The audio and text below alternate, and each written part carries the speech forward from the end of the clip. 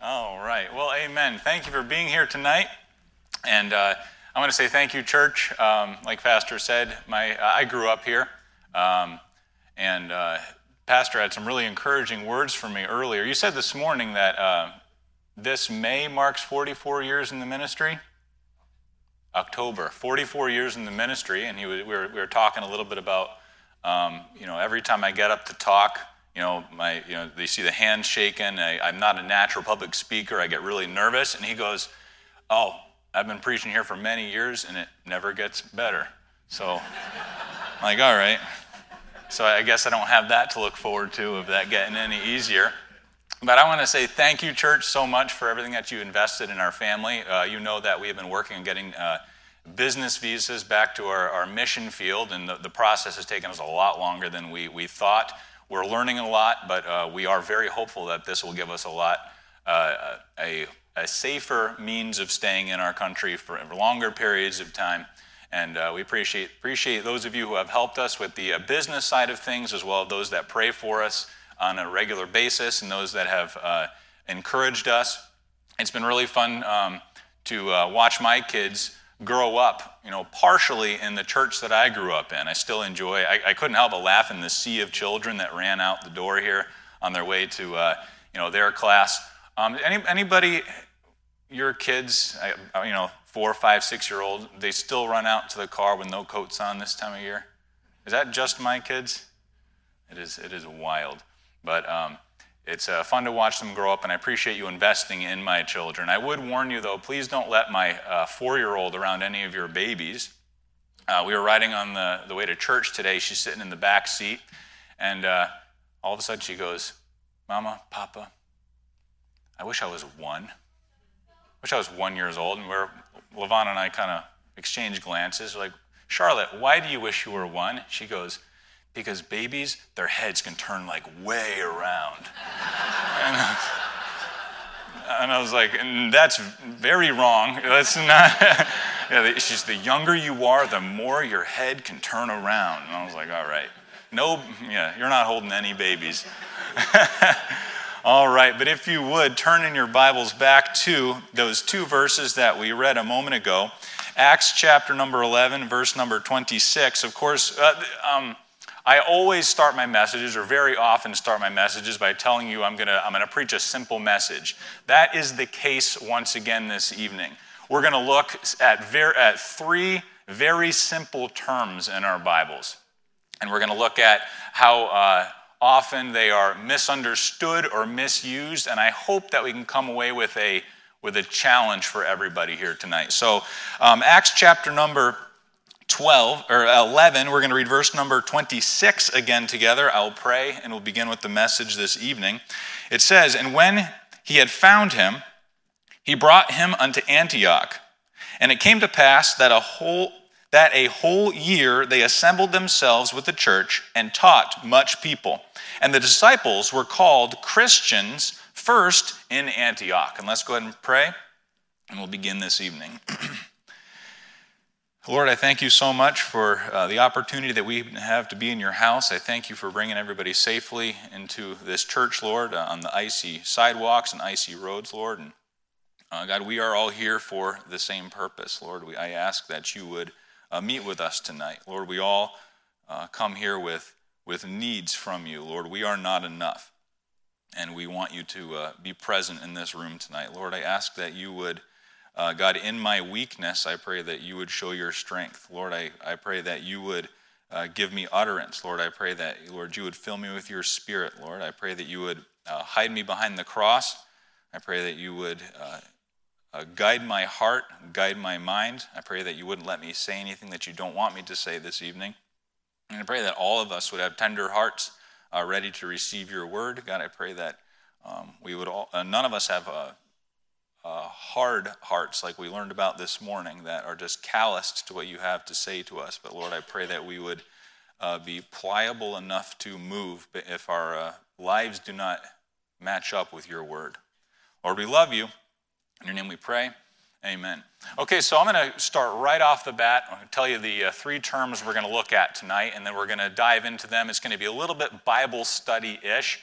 I am going to ask Pastor, when we get rid of all of those chairs, when we get the new chairs in, maybe we can keep an old one for me to use for illustrations, because I may need a chair tonight. But the three terms that we're going to look at tonight is, number one, the term Christian. The second term we're going to look at is the term born again. The third term we're going to look at is the word disciple. And so we're going to jump right in and look at this word Christian. The word Christian gets thrown around everywhere we look. There's a lot of things that are labeled Christian. In the country where my family does our missions work, there are entire groups of people that, based on their last name, are considered Christian, regardless of their belief, regardless of whether or not they attend a church. No matter what, they are considered Christian and will always be considered that, regardless of where their hearts are. The term Christian in the U.S. gets used in a very lackadaisical sort of way. How many of you have noticed that? Right? The term Christian is thrown about. You'll have the most vile, awful people you can imagine that say, "Oh yeah, I'm a Christian," and it, over time, that term has become muddied. The word itself has kind of become blurred. And I know this is not new territory for most of you in this room, but let's look back again at what the word Christian means. It's only used 3 times in the Bible, the word Christian and Christians. Somebody tell me, what does the word Christian mean? Christ-like. I heard it kind of rumble across the auditorium. Body of Christ. So the word Christian means Christ-like. The author C.S. Lewis went farther, and he said it could be described as being a little Christ. So Christ-like. This church that we looked at there in Acts chapter number 11, that church in Antioch, they were given this label because of their actions. They were doing something extraordinary that stuck out to the point where people saw them and said, they are Christ-like. They are little Christ. So I want to look at a couple things about this term Christian here. Number one is it is a term given by onlookers. It was a term given by observers. Nowadays, everybody just claims, "Oh yeah, I'm a Christian," for no other reason than they want to be a part of a group. But in this church in Antioch, so extraordinary were their actions, so much did they live their lives like Jesus Christ, their Savior, that the world saw them and said, they're just like Christ. And I've heard a couple theories on how this came about. Some it's kind of innocent, and people said, these people are doing good things like Jesus was, or helping the poor, and they're Christians, they're Christ-like. I've also heard the theory that this was given in a mocking tone by the enemies of the church. How many of you have heard that before? They were looking in at the church, and it's like, "Oh yeah, you guys think you're so great, what are you little Christs?" And it was kind of done, tongue in cheek in a mocking tone. And over time, the church members there, the disciples in Antioch, said, "Well, yeah, we're Christ-like," and that became what we now use today, or what we think of today. They were Christ-like. Here in New England, there's another term that was used like that. How many of you are familiar with the story of the song Yankee Doodle? Yankee Doodle, right? That was a term that the British gave to the colonies, in the Revolutionary War, to those that would dare stand against the British Empire, and they called them Yankee Doodles. And the Americans, they adopted that, and they made the song Yankee Doodle, saying, yeah, we're Yankee Doodles, and then we could all sing the song together, right? Yankee Doodle went to town. It was that sort of thing. So Christian, they adopted that. So in their case, in the case of the believers at Antioch, the disciples at Antioch, it was given because of their extreme behavior, and it made them stand out. I want you to realize this. They earned that title. They earned that title. Now, again, I don't want to confuse anybody with this, okay? We do not earn our salvation. Remember that. Christian is a title, not a condition. Christian is a title, not a condition of the heart. Can you earn your salvation? No, you cannot. But can I live my life in such a way that onlookers will look at me and say, that man is Christ-like? Yes. Yes. Yes, I can do that. This comes with two additional thoughts. And again, we're going somewhere with this. We're going to have a kind of slow start. 2 points under this. And I want you to think about this. Again, I don't want to twist up anybody's doctrine or add to any confusion here. I can be saved, right? I can have given my heart to Jesus Christ. I can be saved and on my way to heaven, but not living in a Christ-like manner. Am I being a Christian? No. Right? Do I deserve that title Christian if I am not Christ-like? Even if I'm saved? No. It makes us think a little bit. Second thought, I can be unsaved. I could be lost. I could have a lost heart and look so much like a follower of Christ that label could be mistakenly stamped on me. I could be confused as a Christian when I'm not. How could that happen? Right? We humans, we're visual creatures, right? Has anybody ever made the mistake of wearing khakis and a blue polo shirt into Walmart before? Hey, you know where I'm going with this, right? I've done that on more than one occasion, Pastor. I walk in innocently with my khakis and blue polo, and before I know it, people are, tugging on my shirt sleeve. Mister, can you please tell me where the crackers are?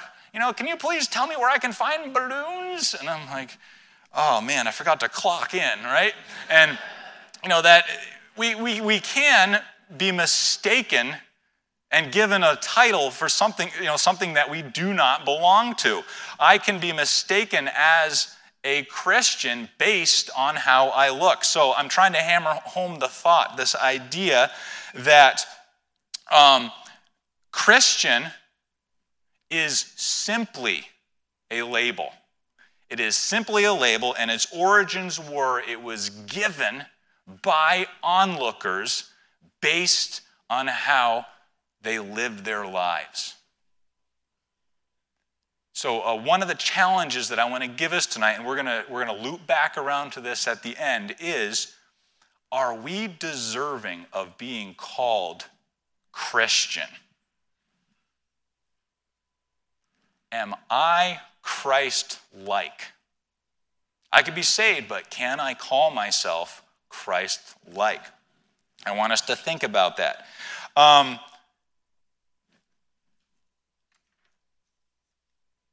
Our first term there, Christian, it is, I am not trying to diminish the importance of it. It is an important term, but it is not nearly as important as this second term we're going to look at. And we're going to spend a bit of time here. It's going to be a little bit Bible study-esque for a little while. Our second term here is born again. Turn to John chapter number 3, verse number 1. Again, very familiar portion of Scripture here. John chapter 3, verse number 1. We're going to read the first 3 verses there together. And there was a man of the Pharisees named Nicodemus, a ruler of the Jews. And the same came to Jesus by night, and said unto him, Rabbi, we know that thou art a teacher come from God. For no man can do these miracles that thou doest, except God be with him. Verse 3, Jesus answered and said unto him, Verily, verily, I say unto thee, except a man be born again, he cannot see the kingdom of God. So there we see that term, born again. I will recognize once again, I know you are familiar with these terms, but we are going somewhere with this. Our second term is born again. Our first was Christian. Christian is what? It is a label given by onlookers, right? It means Christ-like. Born again is our fixed state once we accept Christ as our Savior. This is something that we do not earn. This is our fixed state in Christ once we are saved. So what does born again mean? Born again means to be regenerated. It means to be made alive again. It means to be quickened. And I want to look at a little bit of brief history on this. We're going to use our Bibles here. Genesis chapter number 2, verse number 7. And I understand it's really cold outside and your fingers might still be cold, but let's do our best to turn our pages here. Genesis chapter 2, verse number 7. We're going to look at a little bit about this idea of being born again. Why do we need to be born again? You know, sometimes we might throw that term around and not think about it too much. Verse number 7 of chapter 2 says, And the Lord God formed man of the dust of the ground and breathed unto his nostrils the breath of life, and man became a living soul. God made Adam uniquely. He took the time to form him. He was formed of earthly matter, but he breathed into him something that was not earthly. When he became a living soul, he was given this unique ability of a spirit that could communicate directly with God. He was given a spirit that could communicate directly with God, and we know that seemed to be a regular occurrence where God would come in the cool of the day and communicate with Adam, and they had a wonderful relationship. But there was a condition on that living spirit that Adam was given. Turn to verse number 16 of chapter number 2. So this is the condition that was given on that living spirit. And the Lord God commanded the man, saying, Of every tree of the garden thou mayest freely eat, but of the tree of the knowledge of good and evil thou shalt not eat of it. For in the day that thou eatest thereof, thou shalt surely die. So what is God saying there? He's saying, well, once you eat of that fruit, once you disobey, once you sin, you die. And we know this story that when Adam ate that fruit, he did not immediately die physically. Something worse happened. We actually witnessed the death of that spirit that could communicate with God. Remember that intended purpose of us being able to communicate with God directly, that was killed, that was destroyed. But God immediately set about a method of restoration for that. And again, Pastor, you've been studying through the Old Testament for a long time and probably a long time still. And we're reading through the Old Testament. Those of you who are following the yearly Bible study calendar, much of the Old Testament, a whole bunch of it is dedicated to God laying out a plan to reconnect communication and fellowship with his creation, to reconnect fellowship with man. And painstakingly so. We see God command Moses to construct a tabernacle, right? And then if you read Leviticus and Numbers, the intricate, excruciatingly intricate ceremonies and sacrifices and priesthoods and garments. You know, it's enough to make our head spin, but all of that was just to try to, in some small fashion, mend again temporarily that communication with God that Adam lost when that spirit died. again, the whole, it's a beautiful story of God of planning to mend that. And then, of course, comes Jesus. The final sacrifice, who came to die. Remember, the law was broken with flesh and demanded a death. Jesus was that sacrifice, and he fulfilled it in the flesh for us. And he gives us that opportunity to regenerate, to quicken, to make alive again what? That spirit that died when we saw that death of that spirit in Genesis, to make that spirit live again. Again, familiar verses. Turn to Ephesians chapter number 2. Ephesians chapter number 2, for sake of a better way to describe it is chapter 1. Paul is talking to the church at Ephesus there, and he's really almost praising the Lord excitedly for the faith of this church. And he spills over into chapter number 2, and you can see the excitement in his voice as we read this. And he goes in there and he starts talking about this idea of being born again, and he uses the term quickened. Quickened means to be made alive.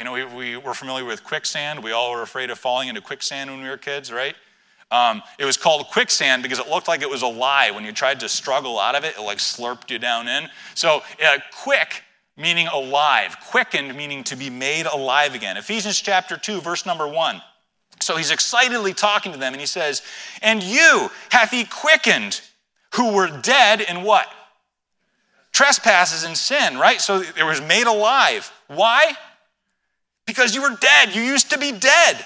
Verse number 2. "Wherein in times past ye walked according to the course of the world, according to the prince of the power of the air, the spirit that now worketh in the children of disobedience, among whom also we all had our conversations in times past, in the lust of the flesh, fulfilling the desires of the flesh and of the mind, and were by nature the children of wrath, even as others." He's saying, you remember what you used to be? Children of wrath, sinful, stuck in that vile, old, natural man. How many of you remember that?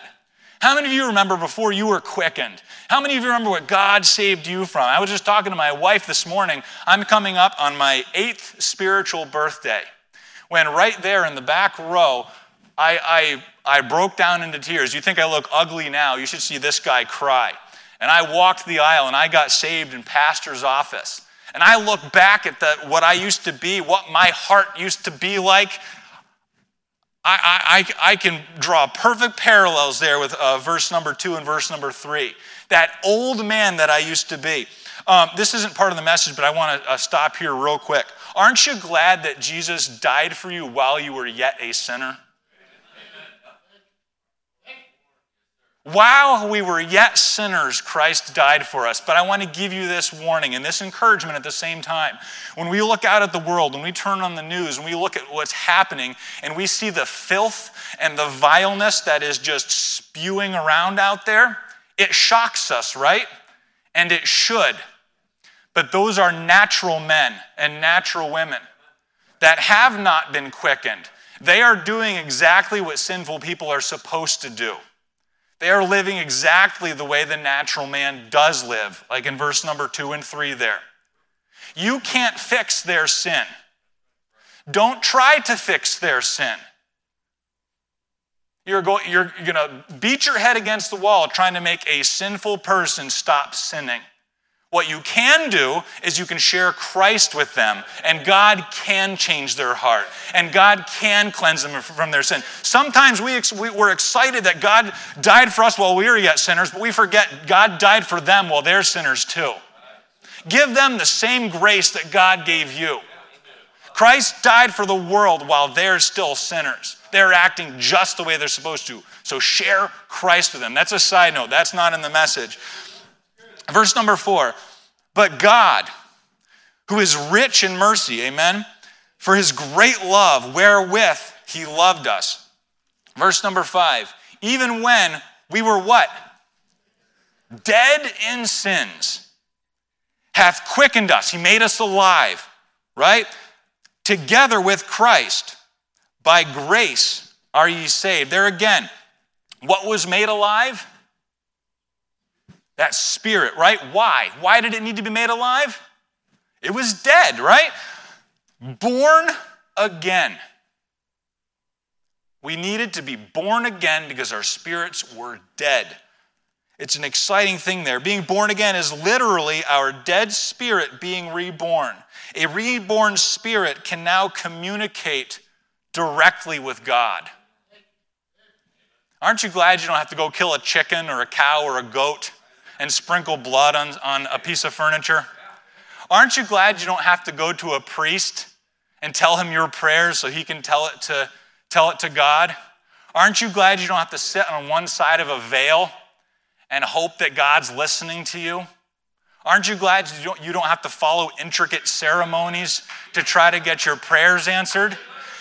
If you have accepted Christ as your Savior, your spirit has been born again. You can now communicate with God again. That spiritual death that happened in Genesis there, if you're born again, that's fixed. Your spirit's alive. That's an exciting thing. Let's continue. Verse number 5. I think we did that one already. Yeah. No more priests. No more veil. No more sacrifices. We are saved by grace. We are saved by grace. And what is grace, church? Right? God giving us what we don't deserve. Unearned, unmerited favor of God. Nothing can we do that could ever earn even the chance of having our spirit quickened again. It is because of God's grace we are saved. But we have to do something. But we know by verse number 9 it's not works. Right? It's not our works that save us. What is required? Faith. Faith. Faith. When we display faith, grace is given. I think I said last time I preached, I don't like cryptic terms. I like things explained very simply to me because I'm kind of dense. Anybody else like me? Willing to raise your hand? I don't like things put in real fancy terms. So I'd like to talk a little bit about faith just briefly because it is integral. It is of the utmost importance when we talk about being born again because it's nothing we do, it is faith. So what is faith? And we're all pretty familiar with the biblical definition of faith. Faith is the substance of things hoped for, the evidence of things not seen. But I would like to separate a little bit in a practical manner exactly what faith is and how we display that to God. First of all, we need to be clear of what faith is not. Faith is not simply believing. Believing is part of it, but faith is not simply believing. What is believing? Somebody. What does it mean to believe? Yeah, accept something as a fact, right? Accept that something is true. Brother Trelaw, who are your strongest teenagers in the room? Is it the girls or boys? We got. I see like the guys up here like, oh no. Can I get you three guys to help me here real quick? I'm gonna try to do something here. You three, all three of you, come on up. Thank you. All right, so when I look at these guys, I'm gonna give a small example of faith. Okay, I look at these guys; they all look strong. Like, see, when I see these muscles here, right? It's like hitting a piece of wood. Lincoln looks like he's been chiseled out of marble, right? And right over here, like his back is about double what mine is, and it's all just probably rippling with muscles, right? These three guys look really strong to me. And so I'm going to use one of these chairs here. All right, I'm going to have you stand right here. You stand right here. take a step this way just a little bit. I'm not going to have you. You're going to be my safety guy. All right, guys, put your arms out. Okay. Whew. I believe these guys can carry me. But I weigh 200 pounds. That's a lot of weight, right? Guys, it's a lot of weight. I'm looking at these guys. I believe they are strong. I believe that they are in shape. I believe they could probably carry 200 pounds. Have I put my faith in these guys? No, but I believe very strongly. I'm looking at his back. I can see nothing beyond him. He's just, This is belief. Yes, these guys can catch me. What is faith? Whew. All right, guys, please don't ruin my illustration. All right. I believe you guys can catch me. I'm going to put my faith in you. Ready? All right. Thanks, guys. Stay here for a second.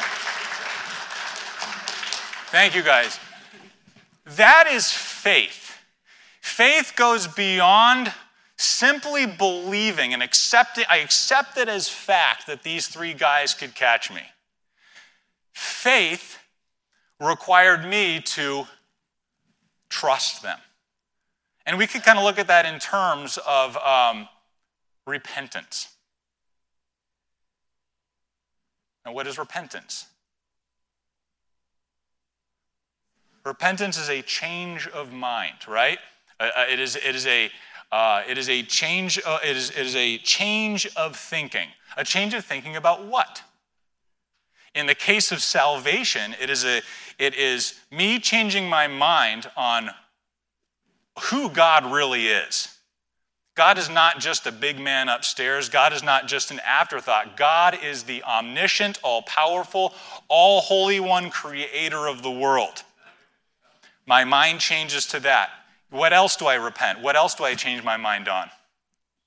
Sin. When my attitude when my mind changes about what my sin actually is, that's repentance. When I change my mind to God and change my mind about my sin, and I realize there is nothing I can do to save myself. There is nothing that I can do to try to earn merit with a holy God. My sin is so vile and so disgusting, I have come short of the glory of God. And when I realize that, all I have left is faith. I believe God is holy. I believe God is the creator of everything, but it's when I repent and jump my faith into God. That is what salvation is. What a lot of us want to do is we want to go like this. All right, God. All right, so I believe you can hold me, but I'm going to keep doing good works over here. And guys,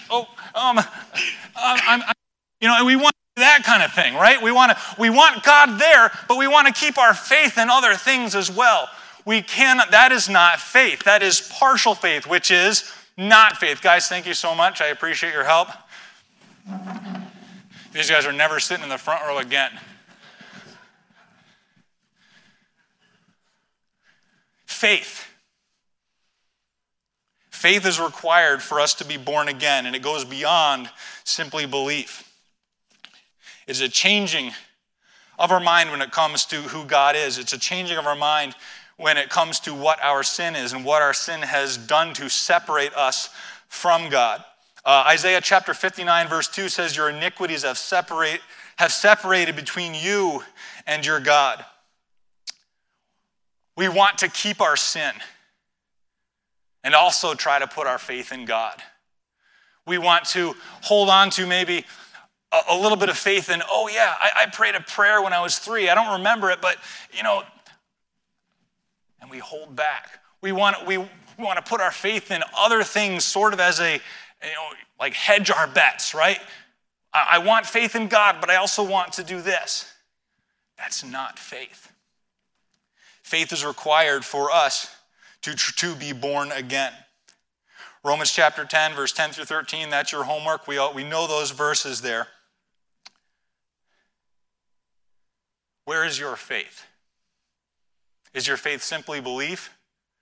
I mentioned a second ago that my 8th spiritual birthday is coming up. I sat in this church for decades, and I believed in God. I sat in the front row, second row, with the teens for years. I believed in God. I believed everything Pastor said, but I had never put my faith in God. It took me finally changing my mind about who God was, or who God is, and what my sin is, and how it separated me from him, and humbling myself. It took that for me to be truly born again. So we got to move on here for sake of time. Are you born again? Look at the last term here. We're going to look at number 3 is the term disciple. A disciple is a follower or a learner or a student. It's actually an interesting fact.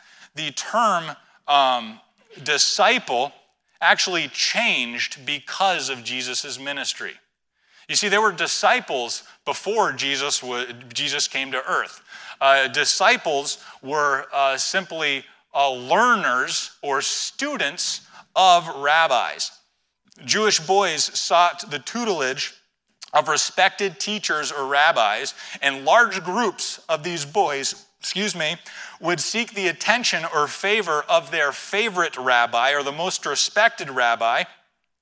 And after a certain period of time, these rabbis or these teachers would select a number of students that then they would then take underneath their wings to teach and to instill wisdom on and continue their training. When these boys were finally selected by their rabbis, they went to great lengths to please their rabbis. I was doing a little bit of reading on this. They used to, so they would copy their writings verbatim. They would study their history and lineage. They would study their family trees.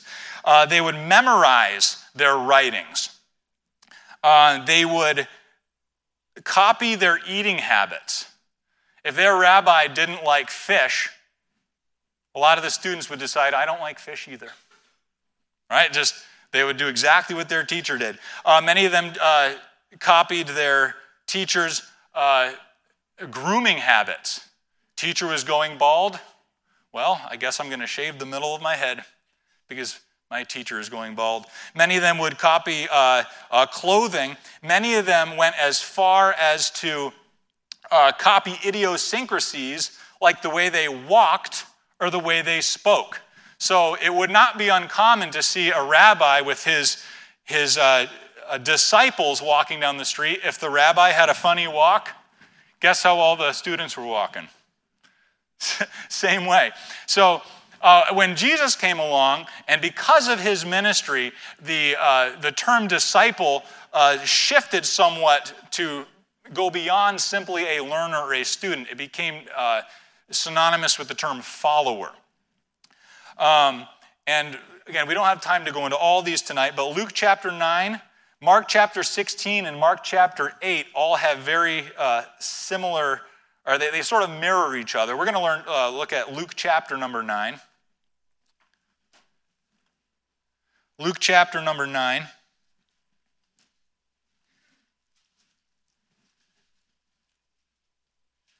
And I'm going to go ahead and read Luke chapter 14, verse number 27.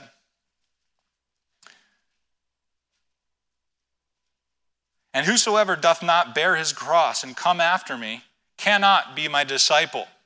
Luke chapter 9, verse number 23 says, let me turn there. And he said to them all, if any man will come after me, let him deny himself and take up his cross daily and follow me. And again, those other passages that I mentioned a second ago, they mirror the same sentiment. It's this idea of following Christ and the costs associated with it. Let me just make one thing clear for us. If we are saved, we are to be disciples of Jesus Christ. If you are a Christian, you are to be a follower of Jesus Christ. We are familiar with the 12 apostles, but there were hundreds of men and women in the New Testament and throughout history that are disciples of Jesus Christ. And we are to be disciples as well. What are disciples of Jesus supposed to do? Give up their will to God. Give up control to God. Follow God. Obey God. Or how about this? Memorize the words of your teacher. How about copy the walk of your teacher? How about copy the way Jesus talked? You see, those young boys that followed a rabbi, they did everything in their power to look and act, talk and walk just like their rabbi. As disciples, us, as disciples of Jesus Christ, we should do everything we can to act, talk, and walk like our rabbi, like our Savior, Jesus Christ. We're going to turn back to where we started, and this is our last thing we're going to look at here. Leave you with this final thought. Acts 11, verse number 26. And when he had found him, he brought him unto Antioch. And it came to pass that a whole year they assembled themselves with the church and taught much people. And the disciples were first called Christians. The disciples were called Christians first in Antioch. Who was called Christians? Who were called Christians? Disciples. That is who Christians are. When we asked ourselves at the beginning of this message, do I live my life in such a manner that I can be called a little Christ, that I can be called Christ-like? I cannot unless I am a disciple of Jesus Christ. So is the term Christian important? Yes, it means a lot to me. Born again is more important than that. So I want to ask you this. Are you born again? Have you put your faith in Jesus Christ, or do you just simply believe in him? And beyond that, if you are saved, are you a disciple? Are you following Jesus and patterning your life after Jesus? Because if I am not living in a Christ-like manner, how dare I call myself a Christian? Let's bow our head and close our eyes. Pastor, Lord, I thank you for this evening. I thank you.